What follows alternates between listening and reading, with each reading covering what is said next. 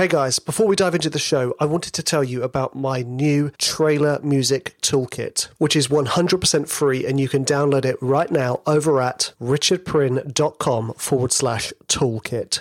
This toolkit contains, firstly, my perfect trailer cue blueprint. It also contains a handful of one-shot samples, like huge trailer hits, pings, plucks, brahms, booms, transitions, and downers. Perfect for beginners, pros, and everything in between. Okay, let's get into the episode. One man. One microphone. And one medium-sized coffee. Welcome to the Trailer Music Composers Podcast. Hey guys, and welcome to another episode of the Trailer Music Composers Podcast. Now, this is pretty exciting for two reasons.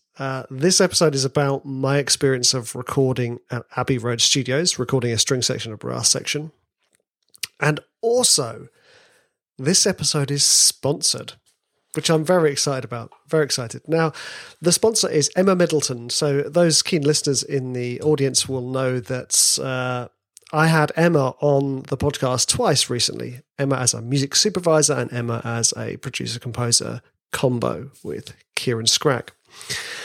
Now, Emma is launching her own awesome trailer music library and is on the lookout for some talent. So before I kind of give the gist away, I'll just pass the mic over to Emma. She's not really here. It's a pre-recorded message, but it sounds cool, doesn't it? Hi, Rich. It's such a pleasure being on your podcast recently. Just wanted to pop back with a quick message for your lovely composer fan base. I'm actually on the lookout for experienced trailer composers, as well as producers and vocalists who are up for collaborating with trailer composers. The reason is I'm setting up my own trailer label over the course of this year with a few albums already in production. So I would love to hear from people if this is up your street. I've given the details to Rich to put in the description of the podcast. So if you use that email heading and address, get in touch. I'll get back to you as soon as I can. There is just one prerequisite, is that I am looking for independent writers only at this stage. So obviously if you're in an exclusive publishing agreement, we can't work together at this point. But yeah, that's it. Thank you. Thanks, Rich, for giving me a little window of time to get this message out there. Can't wait to hear from anyone who might be interested. Thank you. Bye. Just a little reminder, guys, I'll be putting all of the details of that in the description below. So, on to the show. Hey guys, here I am waiting at the train station to get into London. Classic, taxi cancelled last minute, and of course the train is delayed, so I'm a little bit nervous. Mostly because I like to get to the studio early and meet the conductor, meet the engineers, kind of get myself settled in for the day. But I'm sure it will be fine. What's running through my head? It's kind of basically just like excitement. I know what I'm going to be. I've done this before. I know what I'm going to be seeing. Orchestras playing through my parts. Well, that sounds awful. Playing through my music, and me sitting there with the score, following along. And if I think they could play a part differently or more in line with what I intended, then I just say, hey, can we try that again? It's going to be awesome. I'm particularly looking forward to the brass, because I've only ever recorded brass a couple of times before. And as not a brass player, it's exciting to see, Admittedly, I'm not a string player either. I have played the violin and the cello, so I have an idea of it, a little bit more than an idea of brass instrument. As you know, with one of the Throat albums, I recorded myself recording trombone, and it didn't quite sound as awesome as I had hoped. So I'm sure these guys at Abbey Road Studios will be immense. Definitely like a million times better than I could have been. So I'll keep you posted.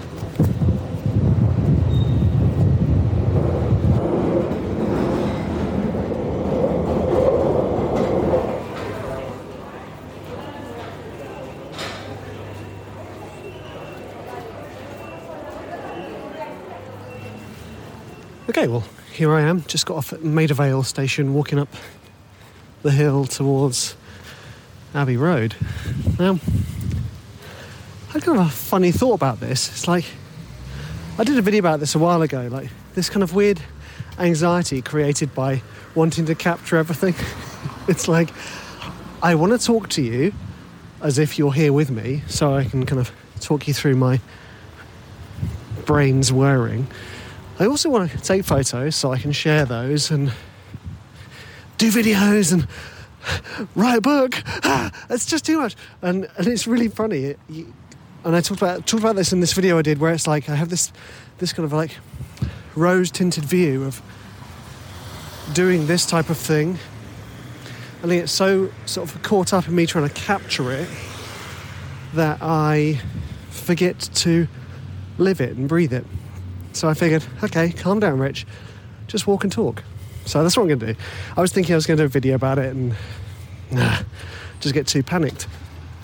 So, yeah, I'll probably do a video of the orchestra playing because, you know, that's cool. But yeah, so the stars aligned. I've arrived with good time. You know, although the train was late, it was still fine. Thanks to my wife, Debs, for dropping me off at the station. Anyway, so my track is second on the lineup, so the show starts in about 20 minutes. And I'm just thinking, this is great fun. Like, one of the highlights of my career thus far is, actually, pretty much all of the highlights have been recording the live musicians, recording an orchestra, because that human element of your parts being played, you know, not only does it kind of feel wonderful and majestic and like, hey, I've kind of made it, it's also humans playing the parts that you give them bring life to it. As much as the samples we use are absolutely amazing and out of this world, and I still take them for granted, hearing live musicians play is such a thrill. Especially orchestral stuff, I think, because, you know, it's not somewhere where I've come from. You know, I came from bands, so seeing bands play, I'm like, yep, well done, everyone. Whereas this, I'm like, ooh, you know, I have played in an orchestra terribly, and it was great because I got to watch all the other musicians. But again, this feels new and exciting and fresh, and you know, we don't often have the time and or budget to do these things as composers, to work with live musicians, specifically work with a large group of them. So this is really exciting. I'm going to head down there, say hello to everybody, and I'll probably record another. Hopefully I'll remember to record one today to kind of talk you through what's happening. I'll probably record one when they're actually recording, because I kind of want to capture it as a podcast episode, because I love the podcast. What can I say?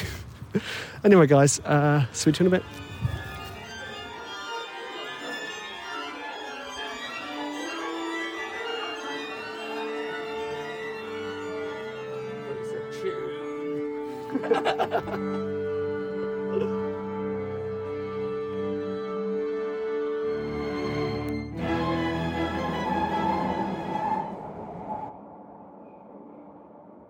Hey guys, so it's now been 6 days since we recorded at Abbey Road, and whilst I was there, I was kind of taking notes about the whole thing, you know, like trying to kind of sketch out a blog post for you that would obviously become this as well, little podcast episode, kind of about the kind of my main takeaways from recording at Abbey Road, which incidentally are the same takeaways I've had whenever I've recorded live, really.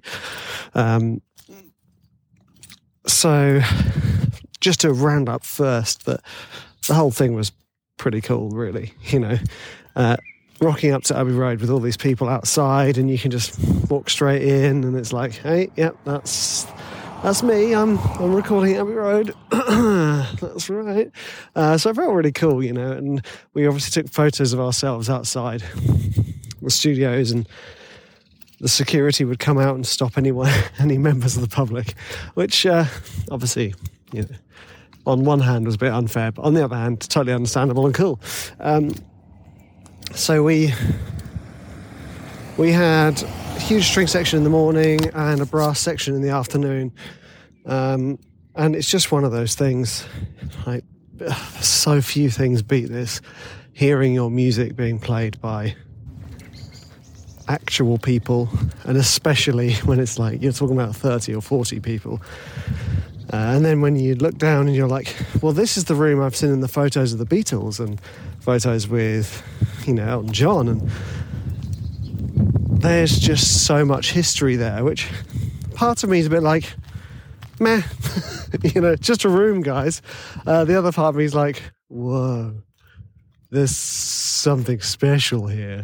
So, I think that kind of sums up the whole experience, actually, how it's so surreal, because you've got this, on the one hand, kind of blown away by the historical importance of the place, and then on the other hand, it's just like, yep, it's a room with people in it, and I suppose you could do that with every single experience. But, anyway, so I was taking notes when it wasn't my tracks playing. In fact, I was taking notes when it was my tracks playing, because that's usually when the main ideas came in.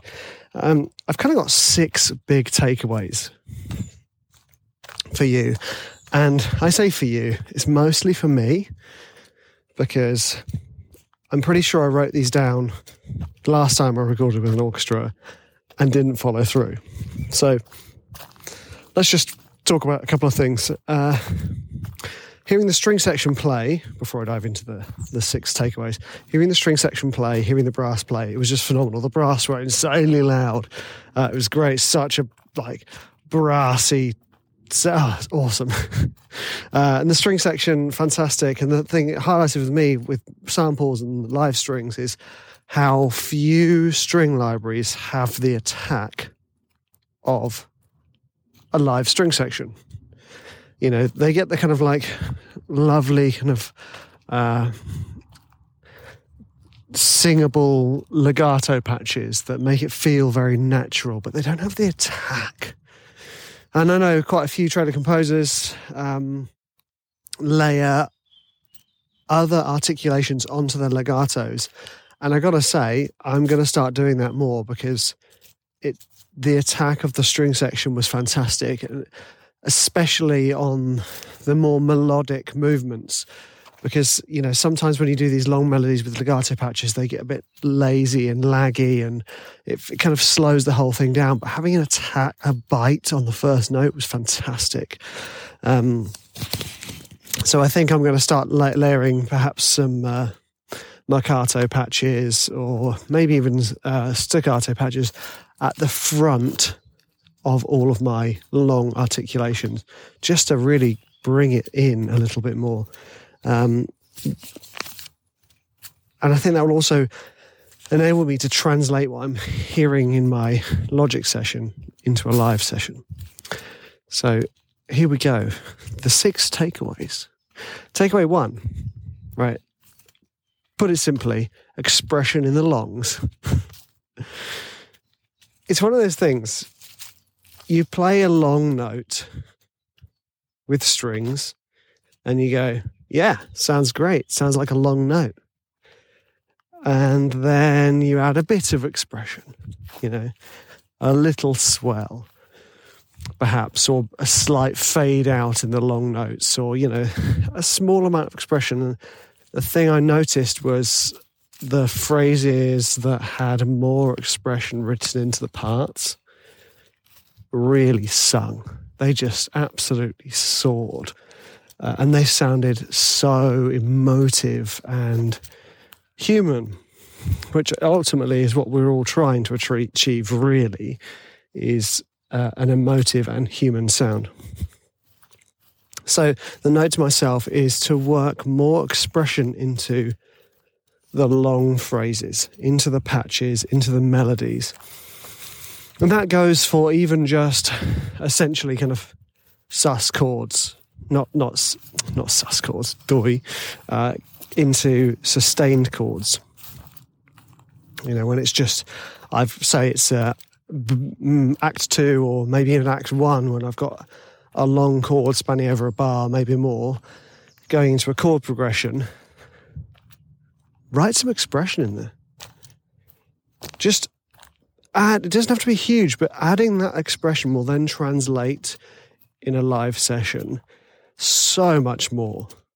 I mean, it's really hard to explain, but it's kind of like the difference between playing, having your vocal go through a vocoder and having your vocal go through an actual singer. You go, oh wow, well, over a vocoder sounded amazing. The live singer's done all this wonderful expression to what I've written. So, I want to, going forward, pay more attention to my expression. And, that translates to my modulation as well. And also my automation in the volumes of my string patches. It kind of depends on what track I'm working on, but I usually get a bit lazy, with automation. If it's anything, it's sort of block. This section's going to be this level, then the next section's going to be the next level. But, maybe I should allow myself the time and the space and the energy to improve my attention to detail in the automation. I know some of you are listening like, yeah, Rich, hello, I already do that. And I'm like, yeah, I know. But the thing I've noticed is so much of what I do, I forget. Or I stop bothering to try, like mixing. I know the mixing stuff. I know how to mix a track. But when I'm writing, I go, I can't bother. You get the gist, and I think I started doing that a lot more. And I think that maybe that's to do with the fact that my output is so big. God, that sounds really gloaty, doesn't it? My output is massive. I generally go for quantity when it comes to tracks. I'm not saying what I've written isn't quality, but what I'm saying is my attention to detail lapses. So maybe that's the first one, attention to detail. So I've kind of given myself a New Year's resolution in June to focus more on the detail. And this doesn't just go for live albums, this goes for other albums too. Focus on the expression and the automation of individual sounds. Can you get them to sing more? So, I talk about that a lot with signature sounds and things, automating EQs, automating the volume, so that, automating the wet-dry mix of reverbs so that you let this one sound feel like it's growing and moving. And I should be doing that with everything else. And I know the reason I don't is because I kind of sense this need to output a lot of music and ideas. So rather than going, I'm going to focus on the detail of this, I'm like, well, I've got the ideas out. So there, it's done. On to my second point. I've put, the note was playable short strings. Now, I'm pretty sure a lot of you are aware of this, but we write on a keyboard, or some of us write with a mouse, or some of us write with a drum pads, percussion pads. We write for one instrument to be played by another. So our voicings, that's the way our notes within our chord are arranged. Our voicings affect how they will be played on the instruments.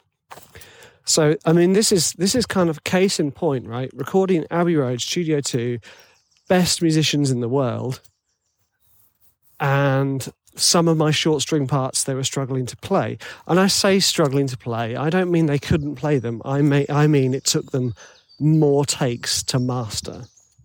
They still got it. Obviously there was some splicing wizardry going on behalf of the Pro Tools technician. But I forget to think about the player and the playability, and how some of the parts we write for short strings are impossibly difficult. I was kind of sat there thinking, how did anyone play Philip Glass's pieces? Because they're so machine-like and, expansive and difficult to play. And actually, it was funny because the part that I was getting them to play was kind of like a Philip Glass chord progression. It was just ascending arpeggios, but the movements were very close and fast, and high. So, perhaps, and that was that was when it was most difficult, when you gave them fast, close parts that were high up.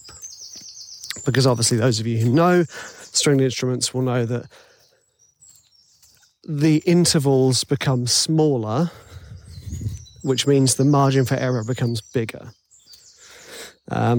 So note to myself, when I write string parts, if I go to the very top register of the string parts, find a way to simplify them so that it's more playable.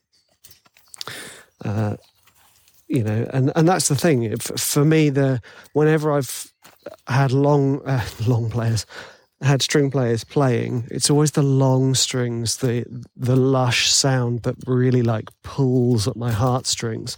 It really tugs me into the whole thing. The short strings, you suddenly go, oh wow,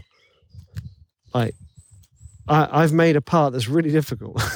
and I'm not being totally rude or anything like this, but kind of the samples sometimes sound better because what I'm trying to achieve isn't human playing. I'm trying to achieve basically synth-like arpeggiation. 100% quantized, 100% tuned. Whereas when I'm looking for that more kind of throat-like, percussive, human error aspect of it, where if they're a little out of time, a little out of tune, it's fine, then that's perfect. So, I guess it's kind of addressing my intention behind the short string parts. If I want them to be machine-like and inhuman, then I have to consider that what will happen when I give those to real players, what's going to happen. You go up to the top end of the register, the high C, it's going to be difficult for them to play arpeggios up there. So maybe simplify, Rich. So point 3, interesting textures. Now this is one of those things that it's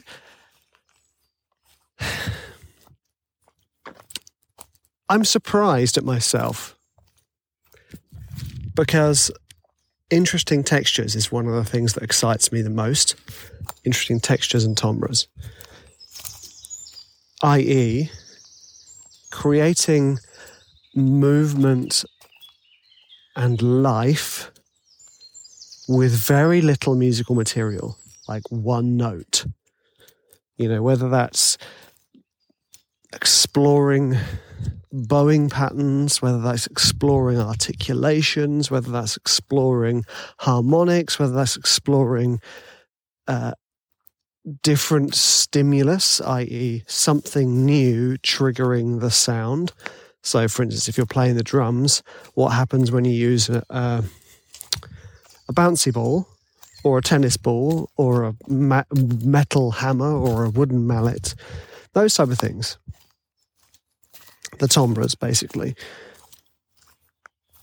Because so often, again, this is attention to detail, so often with these kind of orchestral cues, I'll go, all right, bosh, harmonic, that's my first act. Because it does the job. It's got a certain amount of it's kind of like the ping and the boim. It does a lot of work without us having to do that work. So, I'll play a harmonic and it'll be done. It'll be great.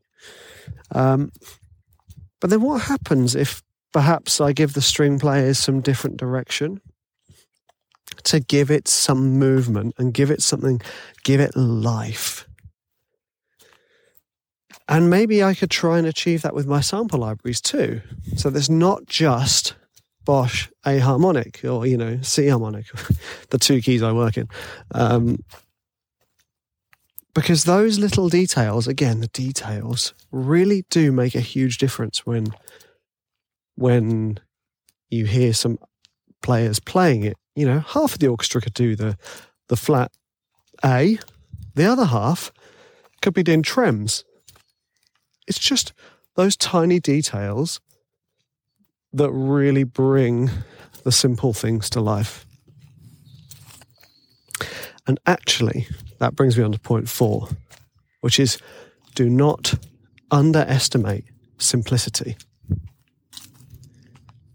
It's the thing I mean, I am actually often championing simplicity and allowing yourself to oversimplify your writing, especially melody writing. Because, you hear an orchestra play a simple piece and they do the heavy lifting. So you suddenly hear the beauty of the simplicity. It's just wonderful. It's like listening to Arvo Pärt. Any of his music, it's just insanely simple but beautiful. And it's the same when you give these parts to an orchestra. You give them a really simple part and you let them play that part. Firstly, because it's simple, it'll be easy, i.e. they'll nail it quickly, and then you'll spend less time in the studio, i.e. spend less money. But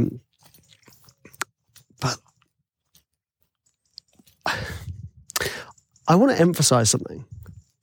When I was at university, remember, I didn't study composition, I didn't study orchestration officially. I had lessons with an independent composer outside of university. Once every couple of weeks, I'd go around and we'd talk about orchestration. And he played a lot of instruments. And I would write these lines that he would then play on these instruments. And it just astounded me how I could give him a single note that lasts 2 bars and he'd play it with such a life. I'd be like, well, job done. I don't need to do anything to this. This is amazing. And that's the thing, the simplicity of it. It's like when I've gone to the proms at, I can't remember that, the Royal Albert Hall. Amazing venue, incredible musicians, and they play, and then you'll get someone playing a solo piano piece by, I don't know, Liszt, or Rachmaninoff or Chopin, or there's specific ones I can't remember which ones it was, but I saw somebody play some incredibly fast, intricate solo piano stuff, and I just sat there and thought, okay, this is quite cool. It's kind of like seeing Yngwie Malmsteen, I guess, or Steve Vai. It's pretty cool that you can do this fast. In fact, it's amazing that you've reached that technical prowess. But emotionally, I disconnect. So I kind of sat back and I was like, yeah, okay, I'm done. And the same kind of carries through with your own writing. If you can use simplicity and the odd detail of technicality, it's amazing. Well, I mean, in practical terms, that means that you could have a very, very short, very simple pattern, but then at the end of an 8-bar loop, you throw in an intricate run. Again, it's that detail. It's that drop of detail in that C, and it's just. I feel very wistful. I guess that's the right word. It's a lovely sunny day in the Nacho Wood. Although there's no nachos because it's not autumn, so it's just dirt. Well, no, not dirt. Beech nuts, I think. Yeah, beech nuts. The nut wood. Anyway, I'm getting distracted. Look at the way you write and assess its simplicity and the balance of simplicity with technicality. As trailer composers, I have to say, we're all pretty good at writing simple stuff. because most of the things people want from trailer music, it's not intricacy or, technical prowess. It's impact and emotion. And you can achieve both of those things with very, very little.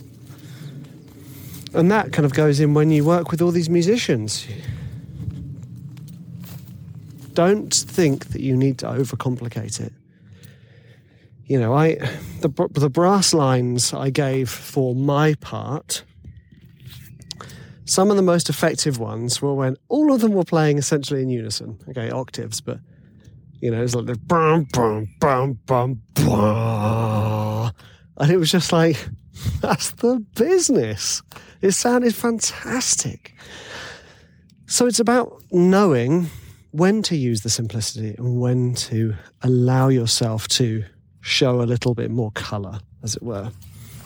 Which brings me on to number 5. It's almost like I thought this out, by the way. This is probably the most well thought out podcast I've ever done. And I'm including the one that was like, episode 3, where I was like, top 5 mistakes trailer composers make, and I only put 4 in the episode. I was just checking that you guys paid attention to the details. Not. Anyway, brass. This is my point 5. Brass. Allowing fuller harmonies. Now, this ties in beautifully because there is a time and a place for unison, and there is a time and a place for fuller harmonies. Say we're in the kind of like the full stretch of Act 3. It really, you have to think about what your parts are doing. I mean, your brass parts, by the way. Is it a top line that your horns are taking? Is it the chordal harmonies that your horns and bones are taking? You've got to have a think about what you're doing. And the temptation for me is always to hammer the bass note and hammer the melody. Often forgetting to add a little bit of colour in the middle.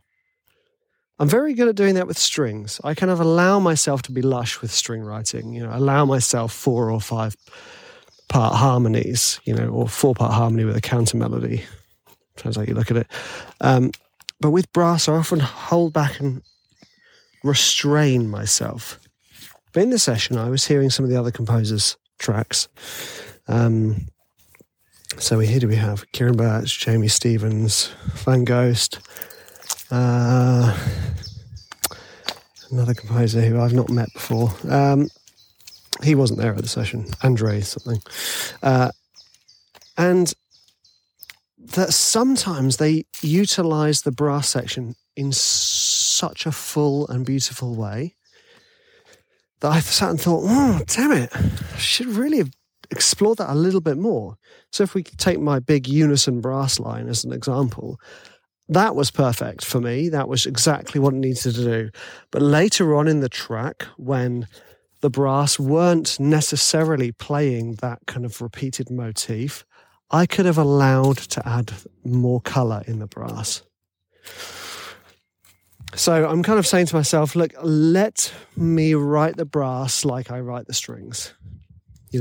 Allow lusher harmonies to come out. And, you do have to be careful because the tendency is to stack everything in the bottom end. But actually, horns can do so much in their mid to high registers. So, yeah, it's a case of letting the brass, letting the brass take fuller harmonies and letting yourself write it simply.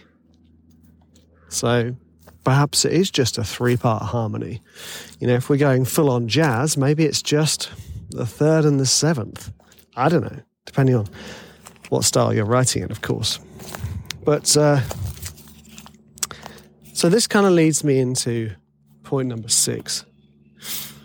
So I've done quite a few sessions now where I've been either producer, orchestrator, or composer, all 3.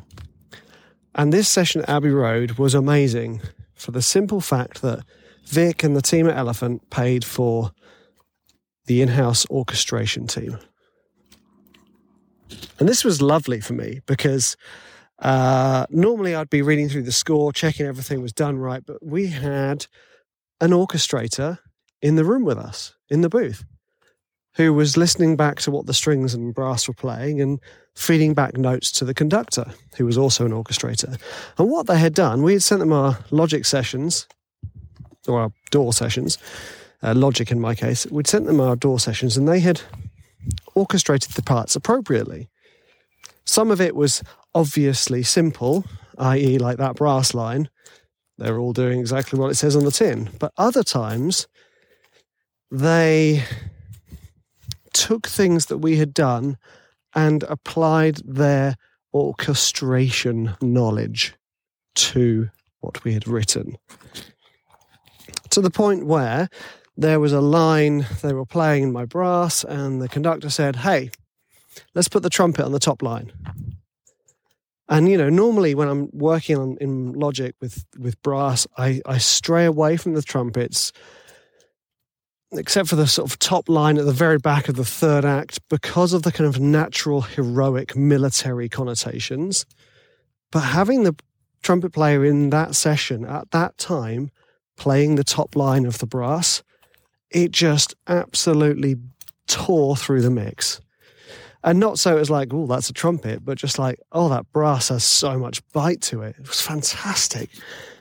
These orchestrators brought their knowledge to the table and improved what I had done and checked what I had done. And it was fantastic. It was really nice for me because I was able to sit back and be like, well, this is great. I don't have to do anything. I've had other sessions where I'm sat in that position talking to the conductor, feeding back on what's orchestrated and what's written, and but in those instances it was more stressful. But this one was great. It was so relaxing. I could just sit and enjoy it, knowing that these people had done such a fantastic job and in some cases improved my own work.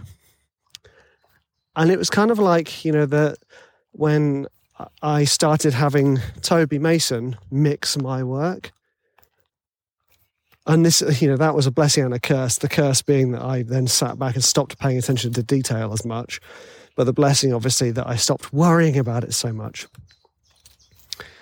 And the blessing here was that, oh wow, this whole recording process was just a piece of cake and super fun and super relaxing. We could all just chill out knowing that the conductor was feeding back on the orchestration. The orchestrator was feeding back on the orchestration. It was just fantastic. The process was absolutely seamless. And they had done a lot of the things I mentioned in my previous 5 points. They had accentuated the expression in the longs, the strings I'm talking about here. They helped improve the playability of the short string lines. They had orchestrated interesting textures in some of the cues. They had allowed the simplicity of our writing to sound full and beautiful. And they just had complete control of the session. It was absolutely fantastic. I was just blown away with how easy everything was.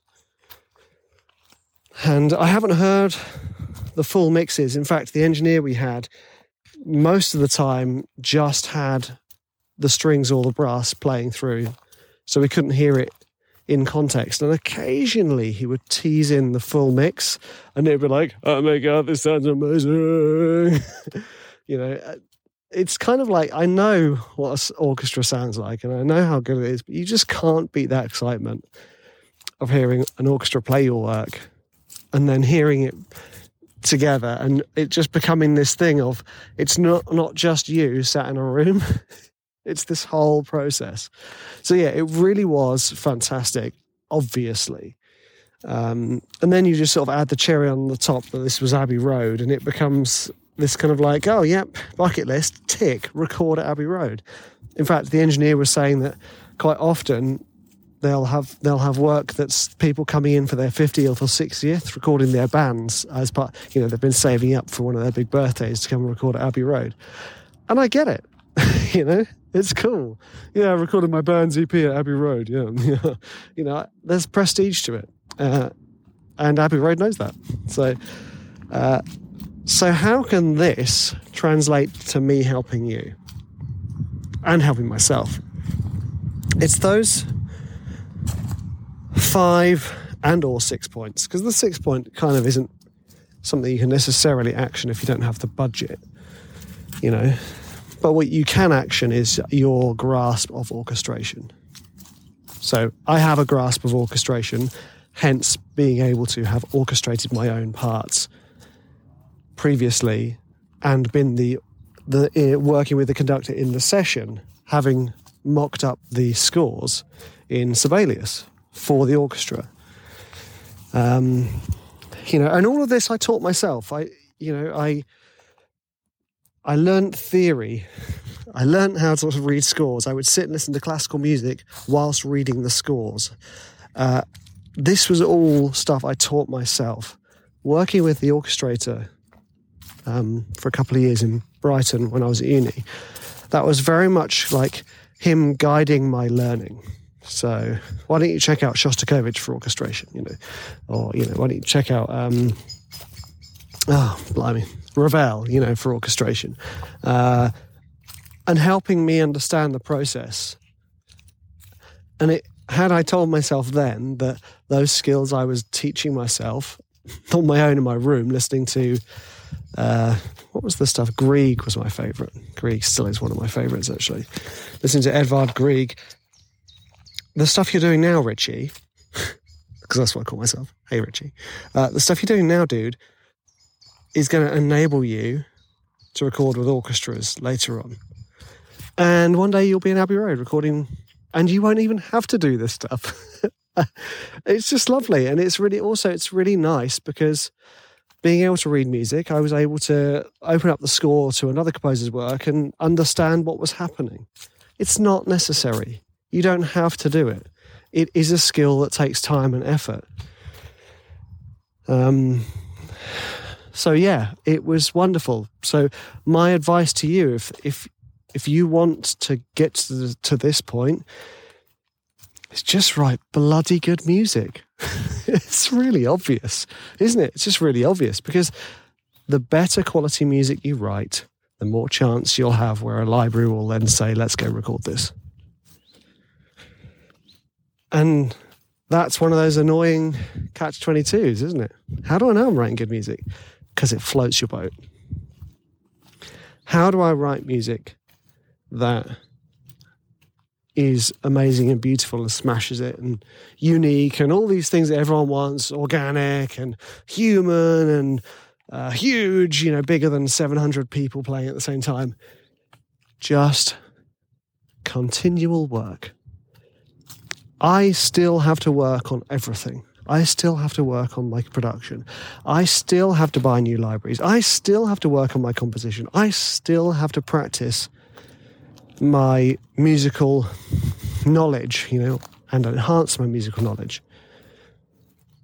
It's not like you get to a point where you're like, tick, done. Now I know it. It's not like in The Matrix when he unplugs and says, now I know Kung Fu. That would be really cool. But it's not like that because, you know, frankly, I haven't read a score for a while, so it took me like a couple of minutes to kind of re-engage my brain, you know, wait a second, this is the which clef we do. But then it came back. So you kind of have to assess and ask yourself, what is it that's important to me? Some of you might not want to work with orchestras. Some of you might just want to make absolutely hard-hitting sound design, you know? But for me, this is something I love. Recording with real players and hearing your music translated in the flesh. It's absolutely beautiful and stunning. So, yeah, those were my takeaways. And I thought it was quite fun of me. I thought it was quite fun for me to record my like pre-Abbey Road chat and then do a couple of little iPhone recordings when I was in the room, just so that we'd get more of a kind of a holistic thing, the whole experience for you. Because I did a video years ago after recording in Budapest, where it was just like, I think it was my first vlog. I was absolutely terrified, where I just kind of sat in front of my computer with my a webcam talking about my experience, I probably got all-time high views of about 20 or 30. So those 20 or 30 people got some quality material. But anyway, I thought this would be a lot more relaxing. I did actually bring my camera to record it as a vlog when I was there, but do you know what? It's just the problem is I get very excited by lots of things, Let's make this into a movie. Let's make this into a course. Let's make this into a podcast. Let's make this into a blog. Make it into the book. And I'm like, okay, calm down. Like, let's just do the podcast, because at least they're going to listen through to the whole thing. And it's going to take far less of your time. So I hope you guys enjoyed this. You are absolute legends for taking your time to listen to me rambling around in the woods again. In fact, I've missed it, talking in the woods. And talking to you, ultimately. It does make it feel a lot nicer. I have done recordings where I've recorded in my study, talking into the mic at the computer. It feels really weird. Whereas this feels like I'm talking to my buddy on the phone. But my buddy is mute and doesn't ever say anything back to me. But you're just such a good listener. Right, guys, I'm going to end on that because I don't think I'm going to beat that one. And I'll speak to you in the next episode.